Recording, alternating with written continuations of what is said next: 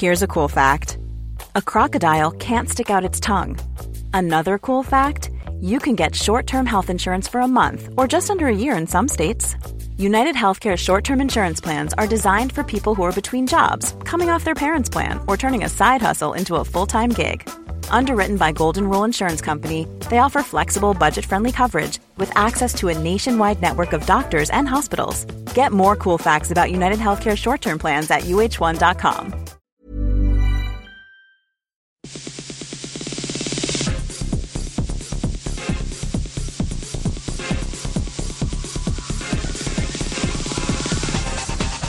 Hello and welcome to Extra Time, a web-only program from Radio New Zealand Sport.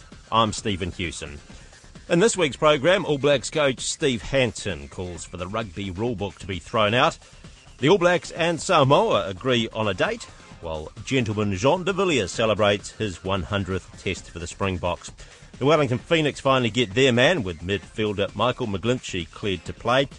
Racing clamps down on betting by jockeys. We hear from Blackstick's veteran Crystal Forgerson, who's called it quits after 220 tests. Is the end nigh for boxer Shane Cameron? And NRL rugby scouts descend on South Auckland.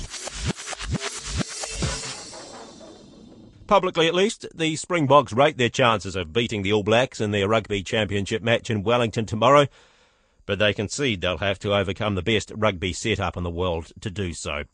The All Blacks have won the last 5 tests against their old foes, with the Springboks' last victory coming in August 2011. Here's rugby reporter Barry Guy. As it goes to Cruden, works it off to Hoare. Now here's Reid, showing good pace. Kieran Reid slips a beautiful pass to Ben Smith, and here he goes again. Ben Smith, he can do nothing wrong. Nothing is guaranteed in sport, especially results, but as many sports teams will say, if you get the associated items in line, the players can be left to do the thing they do best. Well, it seems New Zealand Rugby has got the off-field situation working well. The Springbok coach Heineke Meyer believes the All Blacks have an advantage over them because of the systems in place in New Zealand, including central contracting, while all the provincial, Super Rugby, Sevens and age group teams are all working together to produce All Blacks. Their job is to produce All Blacks, to help each other and play more or less the same way, and they've got a very big skill base where they improve. So when you get to the national strategy, scrummaging-wise they go around, line-out-wise they go around. So as a national coach, you know exactly where you're going, and a lot of the skills is already in place. Where it's not to knock our system, it's just more difficult that each franchise is contracted on their own and play their own type of rugby. So you as a national coach only get him on a Monday before a test, which is difficult. The All Blacks coach Steve Hansen has been involved at the top level here since 2004 and has played a big part in the local program. He says they have to work collectively. There's no ideas that aren't shared within New Zealand rugby men. I mean, I think in my time, every year we've had conferences where we've sat down and shared the information that we've learnt that year. The players get put first as opposed to you as a coach wanting an outcome, because we know that if we don't look after the player then we won't have the golden eggs as such. That's not the case in South Africa, with players contracted to provinces and the national coach having no say until the Boks come together. Meyer also believes the All Blacks are better conditioned. Where we've been falling behind is our fitness levels. If you look at what happened with the game, the ball in play has been probably last 10, 12 years, 21, 22 minutes. Now the ball in play is 32, 36 minutes, so that's extra 10 minutes of running. And I think the days are gone by where South Africa pick a big pack and out-muscle them. The referees have certainly been in the spotlight recently. Numerous players sin-binned, bad calls, including one denying the Pumas a try last week. Steve Hansen says if he was allowed to do one thing in the game, it would be to rip up the rule book, which he says has too many rules, and many of those are open to interpretation. Hansen says there's a lot of pressure on referees, and he has an idea how to change that. I'd like to see them employ the top 10 refs and get them to do all the games, and that way they'll become better and more consistent. Give them 2 touch judges for the year and say, right, that's your team, and we'll judge you as a team, not just as you in the middle. I don't think referees make great touch judges. Both Hansen and Meyer concede penalties, and yellow cards could well determine the game this weekend. A Springbok win would put them ahead of the All Blacks on the championship ladder. Barry Guy with that report. And Australia play Argentina on the Gold Coast tomorrow night in the other Rugby Championship Test match this weekend. And New Zealand and Samoa have set a date. This week, the two unions have confirmed that next year's historic All Blacks Test in Apia will be played on July the 8th. The two sides have played 5 tests since their first encounter at Eden Park in 1993, but they've never played in Samoa. The chairman of the Samoa Union and the country's Prime Minister, Tuilaipa Salele, hopes the All Blacks visit will lead to other top-flight nations coming to Samoa. There's excitement too at the prospect Samoa may be able to field players of Samoan heritage who have previously played for other countries. With rugby becoming an Olympic sport in 2016, Olympic regulations open the way for players who have previously played international rugby for one country to switch allegiances in sevens, and that's carried over into the 15-a-side game. The Samoa assistant coach is the former New Zealand and Samoa international, Alama Iramia. He spoke to the media this week about just what the test match in Apia means and the rule changes around eligibility. Obviously a very proud moment for the country, and especially this occasion to finally get it sealed and to sign off. I feel real privileged to actually be part of it, so it's a lot of excitement, a lot of preparation to go into this game now. So yeah, no, pretty pumped, especially now that it's official. So I suppose what you've gone through, you've realised how difficult it is to get a team like the All Blacks into the islands. Yeah, it is, and that's why like I mentioned, it's a huge occasion for us to actually even get the All Blacks up there, and we'll make sure that we actually put on a decent preparation into it. We're quite excited about the occasion, but at the end of the day, it is an All Black Test match and versus us, so we've got to make sure we actually prepare well, and something that the players will definitely be looking forward to, to test yourself against the best in your home country. And you get the best, will you? Yeah, at this stage, yeah, we're definitely looking at getting our best players over there. At that stage, I think the UK season would have just started winding down. We would have had some players for maybe 3 weeks, 4 weeks at that stage, so a little bit similar to the build-up they have over here, but no, we'll certainly be getting our best players because that's very important for us. Does that include someone like I say Toiava, or what's the process there in terms of how far down the track are you with that? Yeah, no, it's obviously well documented that we're looking at, and we're in the process of putting applications through to get certain players over the line. Obviously can't name any players at this stage because of the process and that, but no, we're certainly looking at that in the balance of making sure we look after our own as well. So we've got to make sure we develop our own and make sure we get the balance right, because the last thing you want is people just to walk into the team. Is it quite tricky though, because they've got to play a round of sevens, don't they, to become eligible? Yeah, they have, and that's obviously the amnesty ruling from the IRB that we have to go through, identify the tournaments, identify the players, obviously the intentions of that player. Are they playing sevens, are they playing 15s, and so there's a lot of unknown in the whole process. So we're just going through that as a union, and obviously the IRB and other unions as well, because it's not just us. We've got to make sure we talk to companies, clubs, and overseas unions as well. And then can you just give us your thought though, actually on that loophole? I mean, it's a bit of a lot of lifeline for the island nations, but I mean, it's pretty great, considering that you guys can pick up an ex-All Black. Could be pretty serviceable for you guys when you sort of cast aside. Oh, I'm absolutely rapt about it.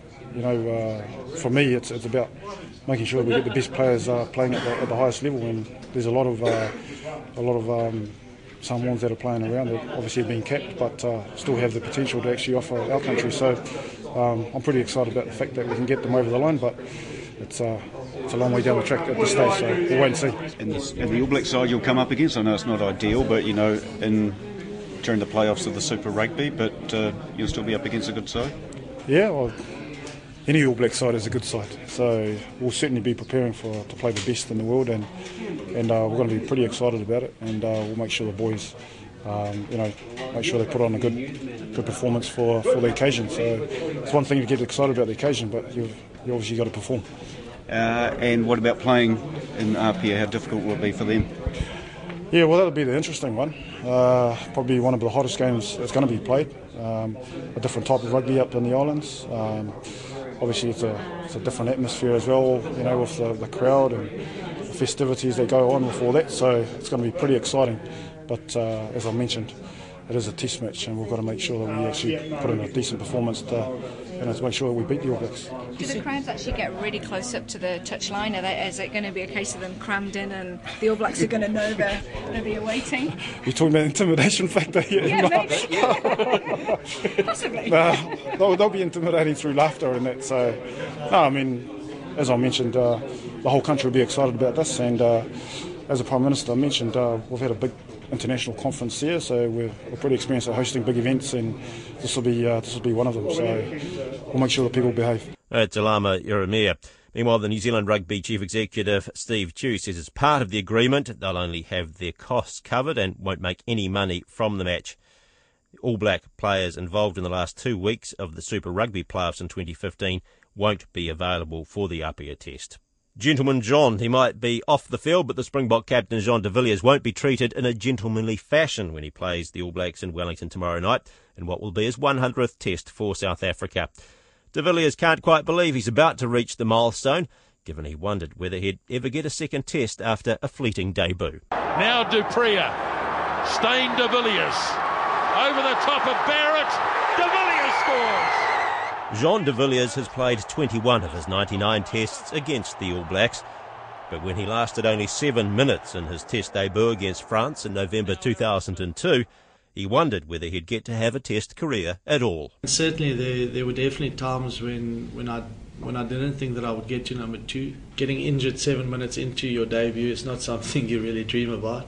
And then being out for 9 months, coming back prior to the World Cup, playing that warm-up game, playing 15 minutes that time, getting injured again, another 8 months out, and certainly you do test your character, and you go through, or certainly I went through a lot of hard times, but I believe I got through it stronger, and never imagined that I would get to 100. The All Blacks centre Conrad Smith has come up against de Villiers on many occasions, and he's got to know him well.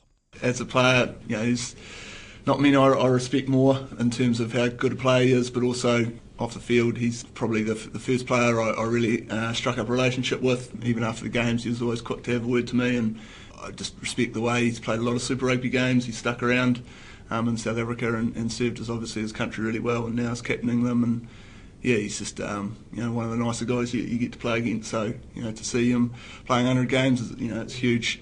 I wish he was playing somewhere else against someone else, because I'd love him to win, but it'll be a great contest. Reflecting on his international career, de Villiers says matches against the All Blacks are among the most special. My first game I played against the All Blacks, I scored in the first 27 seconds of the game, so that was pretty special. We did manage to lose that game in the last minute, thanks to Dougie Howlett, later a teammate of mine. So that stands out, but probably the one that stands out the most would be the first time I played them in South Africa, which was also my first test at Newlands, being my home ground, and we managed to win that game and also managed to score a try, so that one probably stands out the most. And then also when we beat them in 2009 to win the Tri Nations, also scored a try on the day and won the competition, so obviously the ones you win stand out more than the ones that you lose. Heineke Meyer says when he became Springbok coach, he didn't know de Villiers very well at all, but he was soon impressed. I've worked with a lot of captains, but he's right there at the top. He's firstly, I think, an unbelievable human being. As a captain, he's well respected throughout the world. When we started together, I didn't know him that well, but we said, we want to really be ambassadors for rugby.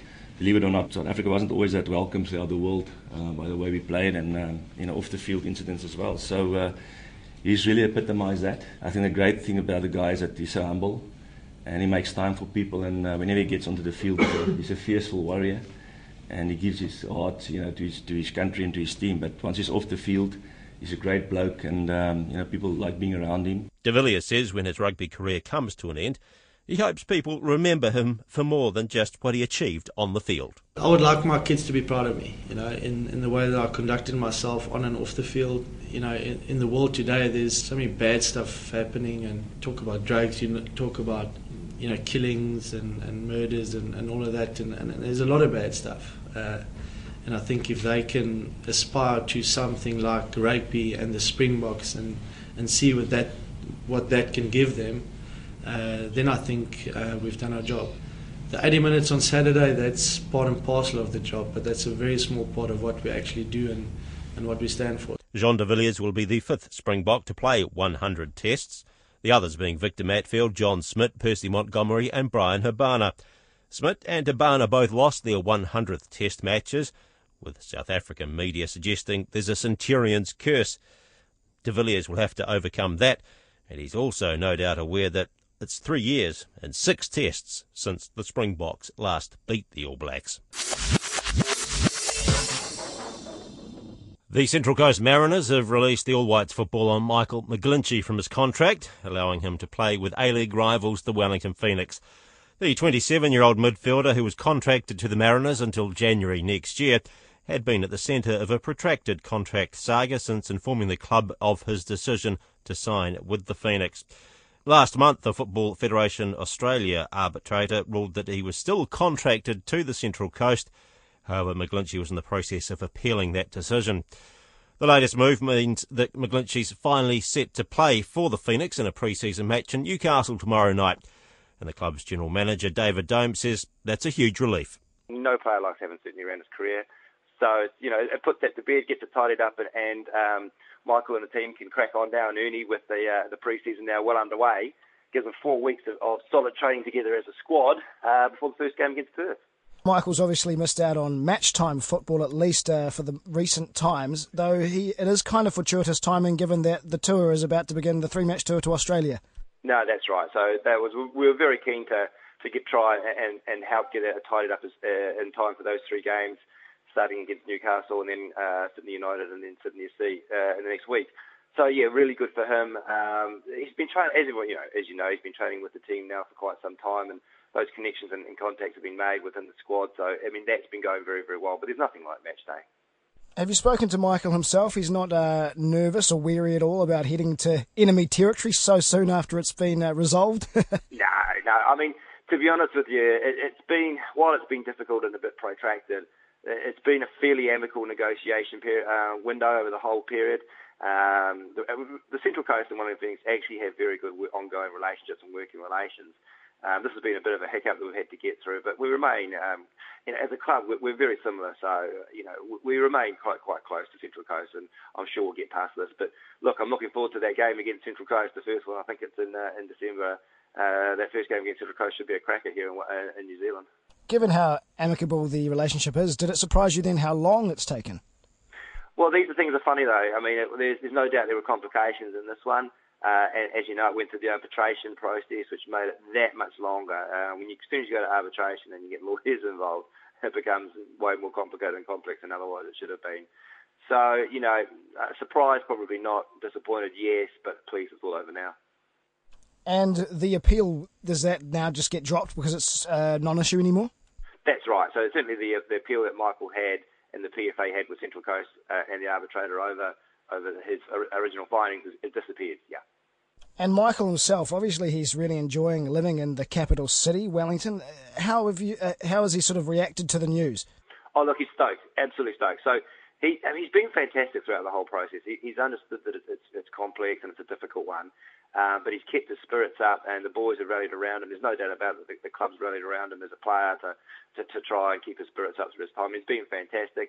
It did get difficult in the last week, actually. I mean, it's been hard for his family, obviously, to really put down roots and settle. But now that it's across the line, everyone's away, and we're just really excited about the season and the quality, really, of the squad. Once you add Michael into that squad that Ernie's assembled, it's a quality-looking squad, and we're really, really confident of how we're going to go this year.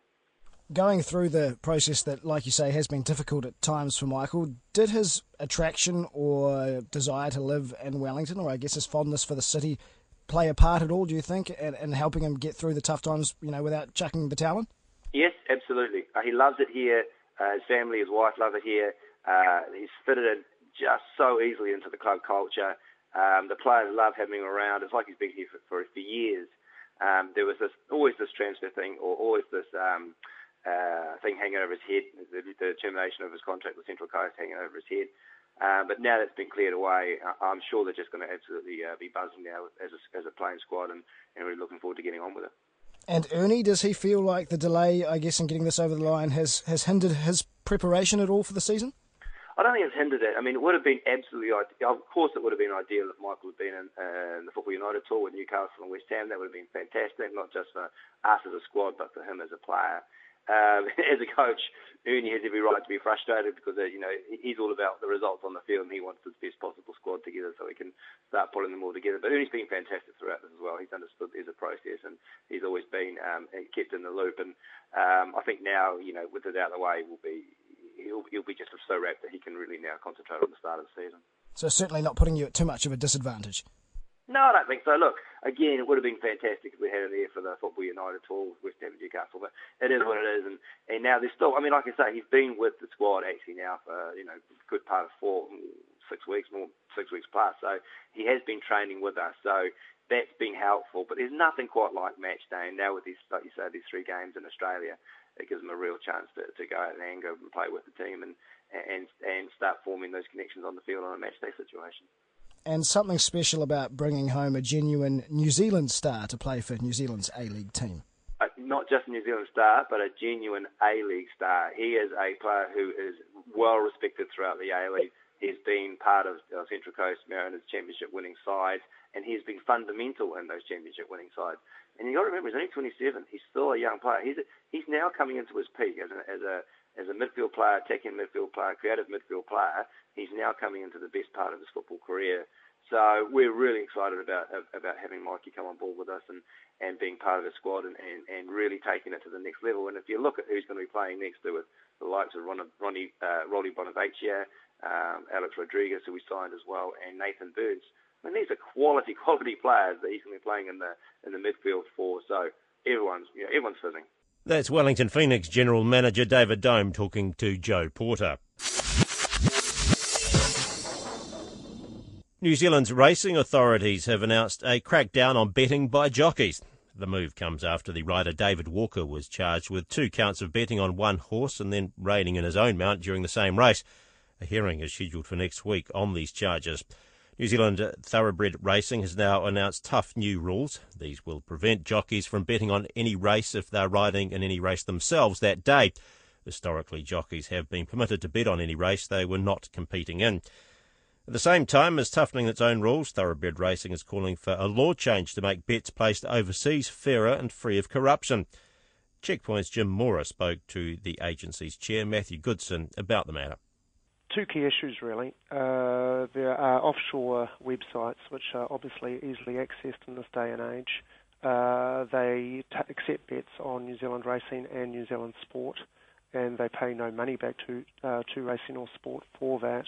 But in this context, they also don't, with 2 exceptions, share information about the bets that have been placed, which, in the light of recent events, is obviously quite concerning. Okay, so those with skin in the game, like jockeys riding horses, they could not easily be identified through those overseas betting sites.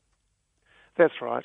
Racing has obviously been linked, closely with wagering for, well over 100 years. So we have very well developed integrity systems in New Zealand, and as seen by obviously the current issue, which was caught under the old rules.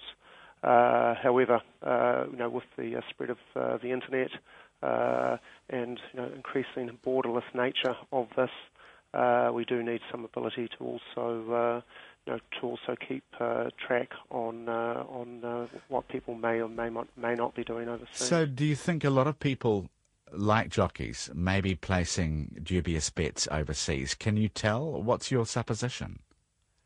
I don't believe that's the case. I believe New Zealand racing is up there with Hong Kong as amongst the cleanest in the world, despite the current allegations. However, you really need to be out in front of potential issues. Yeah. So we're very encouraged that the major parties do appear to be supporting us in our call. Okay. For a law change on this issue. All right, your integrity systems, the phrase you used. How do you know if jockeys are betting in New Zealand? Betting wrongly, placing bets on races they can influence? Yep. Historically, the rule has been that a jockey if they are betting, riding in a race, they can only bet on their own horse, and they have to do it in their TAB account. So clearly that creates an electronic trail which can be followed. Some months ago, well before this incident, we set in place a consultation process to toughen up those rules, as they were among the more liberal in the world. And out of that process, today's rule change has come in, which is that a jockey cannot bet on any horse under our rules on a day on which they are riding. Okay, and the idea being, of course, that a jockey can have a direct influence over the outcome of a race. You're going to be talking about a complete ban on jockeys betting at all, aren't you? That will come back to our board for discussion, and the process we then go through is one of consultation with the industry, so with the Jockeys Association, with the trainers, and with other interested parties in the industry. Do you think you're catching most of them? Out of that consultation, a rule may or may not come out of that. All right. Do you think you're catching most of them, Matthew? Pardon me? Do you think you're catching most of them? Well, this is the first instance that I can remember. All right. So I think the answer is clearly yes, but you want to make absolutely sure that that all avenues are closed off. It's both the appearance and the actuality of integrity that matters. That's the chairman of New Zealand Thoroughbred Racing, Matthew Goodson, talking to Jim Mora. The New Zealand women's hockey veterans Crystal Forgerson and Bianca Russell have announced their retirement from the international game. The 31-year-old midfielder Forgerson and goalkeeper Russell, who's 36, are both turning their focus to their full-time jobs. North Harbour's Russell retires as one of New Zealand's best-ever keepers, earning 75 caps after making her debut in 2008. She played at the London Olympics and 2 World Cups and says she won't be leaving the turf completely, though. She plans to play summer hockey in the North Harbour competition this year and may yet still play club and National League next year. Forgerson steps aside as the 4th highest capped black stick with 220 tests, and the Aucklanders' 77 goals make her the current all-time highest goal scorer alongside Katie Glynn. She made her debut in 2005, played in 2 World Cups and Olympics and 3 Commonwealth Games. I thought I would only ever play up to London, and then things were going pretty well and I was still enjoying it. So, yeah, I just decided to continue on. And, yeah, this year I was out with injury at the beginning of the year, and I had that hunger to keep going for a little bit. But, yeah, with World Cup and Com Games, they're pretty full-on tournaments, and I just don't think realistically I could have kept going to Rio. What's telling you that? I think just managing it with my career, it's really hard to sort of balance the both and give 100% towards both. And I think just my body as well. Recovery is getting harder each day you get up and a little bit creaky and sore. So I just didn't think it was that realistic to keep going for the next year and a half. When you look back, I mean, presumably the Olympics must be biggies. What else? I've always loved the World Cups as well. The 2 that I've been to in Argentina and Holland, you couldn't have asked for a better place to host them. I mean, the sport for females is huge, and the crowds that you get are pretty unbelievable. And obviously people are just so passionate about hockey. So I think those have been a real highlight as well. 220 caps. How have things changed over that time? Although, I mean, you power through a fair few matches in a year, don't you, in hockey? Yeah, I think when I first started off, we were, maybe 20 a year, and it's probably doubled that now. So they have sort of crept up quite quickly. Pace of the game has increased hugely, and you just have to be so much quicker and fitter and, stronger, every tournament. And I think now that the other international teams are on par with us, has made the game a little bit harder. So it's, if you can sort of have those aspects in place, then it's obviously just down to the structure and skill that sort of decides games now, it seems. You're not getting so many easy games? No, definitely not. I mean, it's so close. It's pretty much the top 10 in the world, It's, the rankings are changing each tournament. So people are dropping and other people are jumping up. So it's quite back and forth at the moment. Do you think hockey players are among, or if not the fittest athletes going? I don't want to be too biased, but I would say so. Yeah, I think just with the skill that's involved in the sport as well, like obviously runners and triathletes and cyclists they have quite a big ticker and they can obviously go for a long time, but I think the pace that we play at, and obviously with the skill that's involved as well, is pretty unique. What is included in a training regime for Black Sticks? I mean, how many kilometres might you have to run, or, I mean, gym sessions, I mean, just generally to get you to that level? Well, I think on average per game, when we're away at tournaments, it's about 8Ks a game. So we try and replicate that in training. So we'll have 4 really hard trainings during the week where we're doing maybe 8 to 10K, like in a hard training block.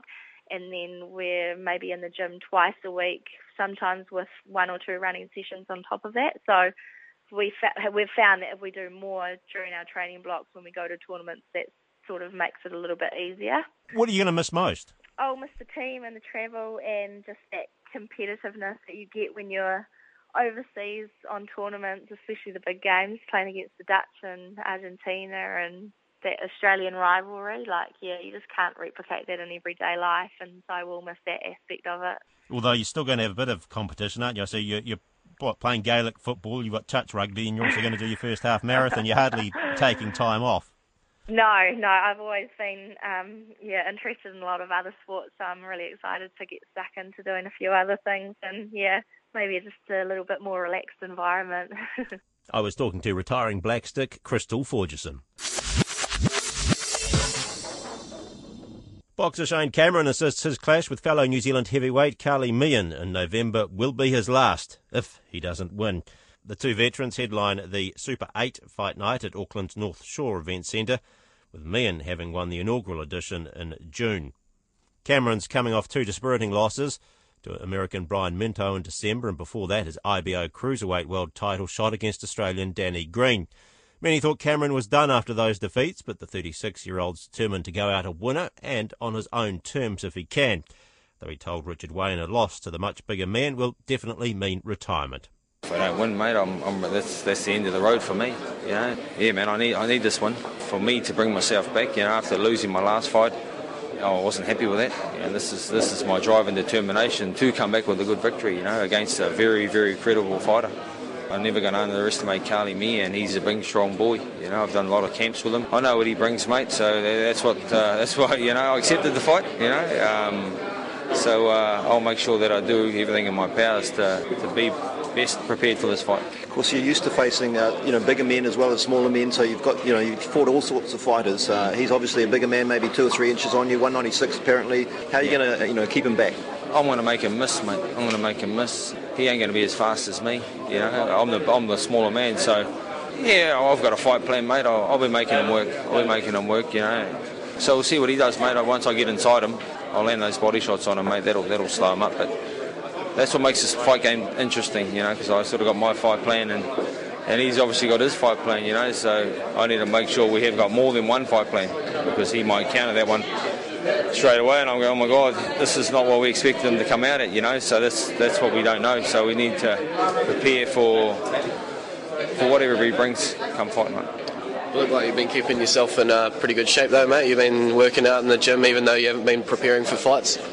Yeah, I always keep myself pretty trim, mate, keep pretty fit. I'm sort of sitting at my natural weight at about 102 kilos at the moment, you know. I'll probably come in a bit lighter than that come fight night. But I'm happy at that weight. Obviously outline your plans if you lose, if you win, which obviously is the ultimate goal. Where do you see yourself going from there? It's too far in the future. My main focus here is to win. You know, I need to win. I need to beat Carly. Otherwise, that's it.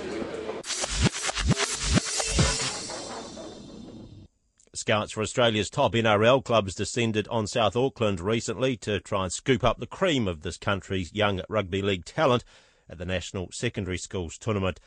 But New Zealand Rugby League is warning hundreds of young players that their dreams of a professional sports career are unrealistic. They need to plan for a trade or other skill to fall back on, Karen Mangnall reports. The athleticism and the talent is of immense quality, so you'd be crazy not to come here and try and develop that talent. Peter O'Sullivan is the recruitment manager for defending NRL champions, the Sydney Roosters. At this very tournament 3 years ago, he spotted Roger Tuivasa-Sheck, now the club's star fullback. The New Zealand Rugby League knows every young player at this week's tournament dreams of doing the same. But its football general manager Tony Iro says they can't afford to rely on sports for their future. The stark reality of it is that 99% of these boys will have to look for a vocation somewhere else. And that's why we want to push this message, because for all the glory and the glamour of professional sport, most of our boys aren't going to be achieving that. Most of the young players are Pacifica and Māori and from poorer communities who see professional sports as a way out for them and their families. Tony Iro says the NZRL's message is education is the way to a more secure future and league is just the hook. All these boys have aspirations to be league or rugby players or sportsmen. We consider that to be the second option. So all our talk to them is about trying to achieve as best they can at school, whether that's going down a tertiary pathway or a trade pathway. Peter O'Sullivan says it's the same message across the Tasman. Part of the ethos at every NRL club, and certainly the Roosters, it's no work, no study, no play. So we're hard on the boys with that area. Apart from footy, we want the boys studying, working. Study's not for every kid, so if that's not the case, they're working. The NZRL has teamed up with industry training providers Competens and the Skills Organisation to promote trades apprenticeships to its young elite players, their families and friends. A spokeswoman for Got a Trade, Got It Made, Sophie Churievsky, says some players are already on track for further education, but most are only thinking about league. There needs to be a plan B, or more like a plan A. That's why you have the likes of Simon Mannering, who has entered into a carpentry apprenticeship. He can do that because he's a warrior and he's doing it in conjunction. The police and defence forces have been recruiting alongside the trades at the tournament and with some success. I like sports, but the defence forces for me, because I just like the hard stuff. Yeah, I reckon it's a good idea having this at sports nationals. It gives people new ideas, like ideas on what to do with their future. It's my dream to play league for a job, and getting education out of it would be very great. League isn't going to last forever. Karen Magnell with that report. And Kelston Boys High School overpowered arch rival St Paul's 20-10 to retain their grip on the NZRL National Secondary Schools crown for another year. And that brings us to the end of Extra Time for another week. Remember, if you'd like to contact us, you can email us at sport@radionz.co.nz, or you can follow us on Twitter at RNZ Sport. I'm Stephen Hewson. Bye for now.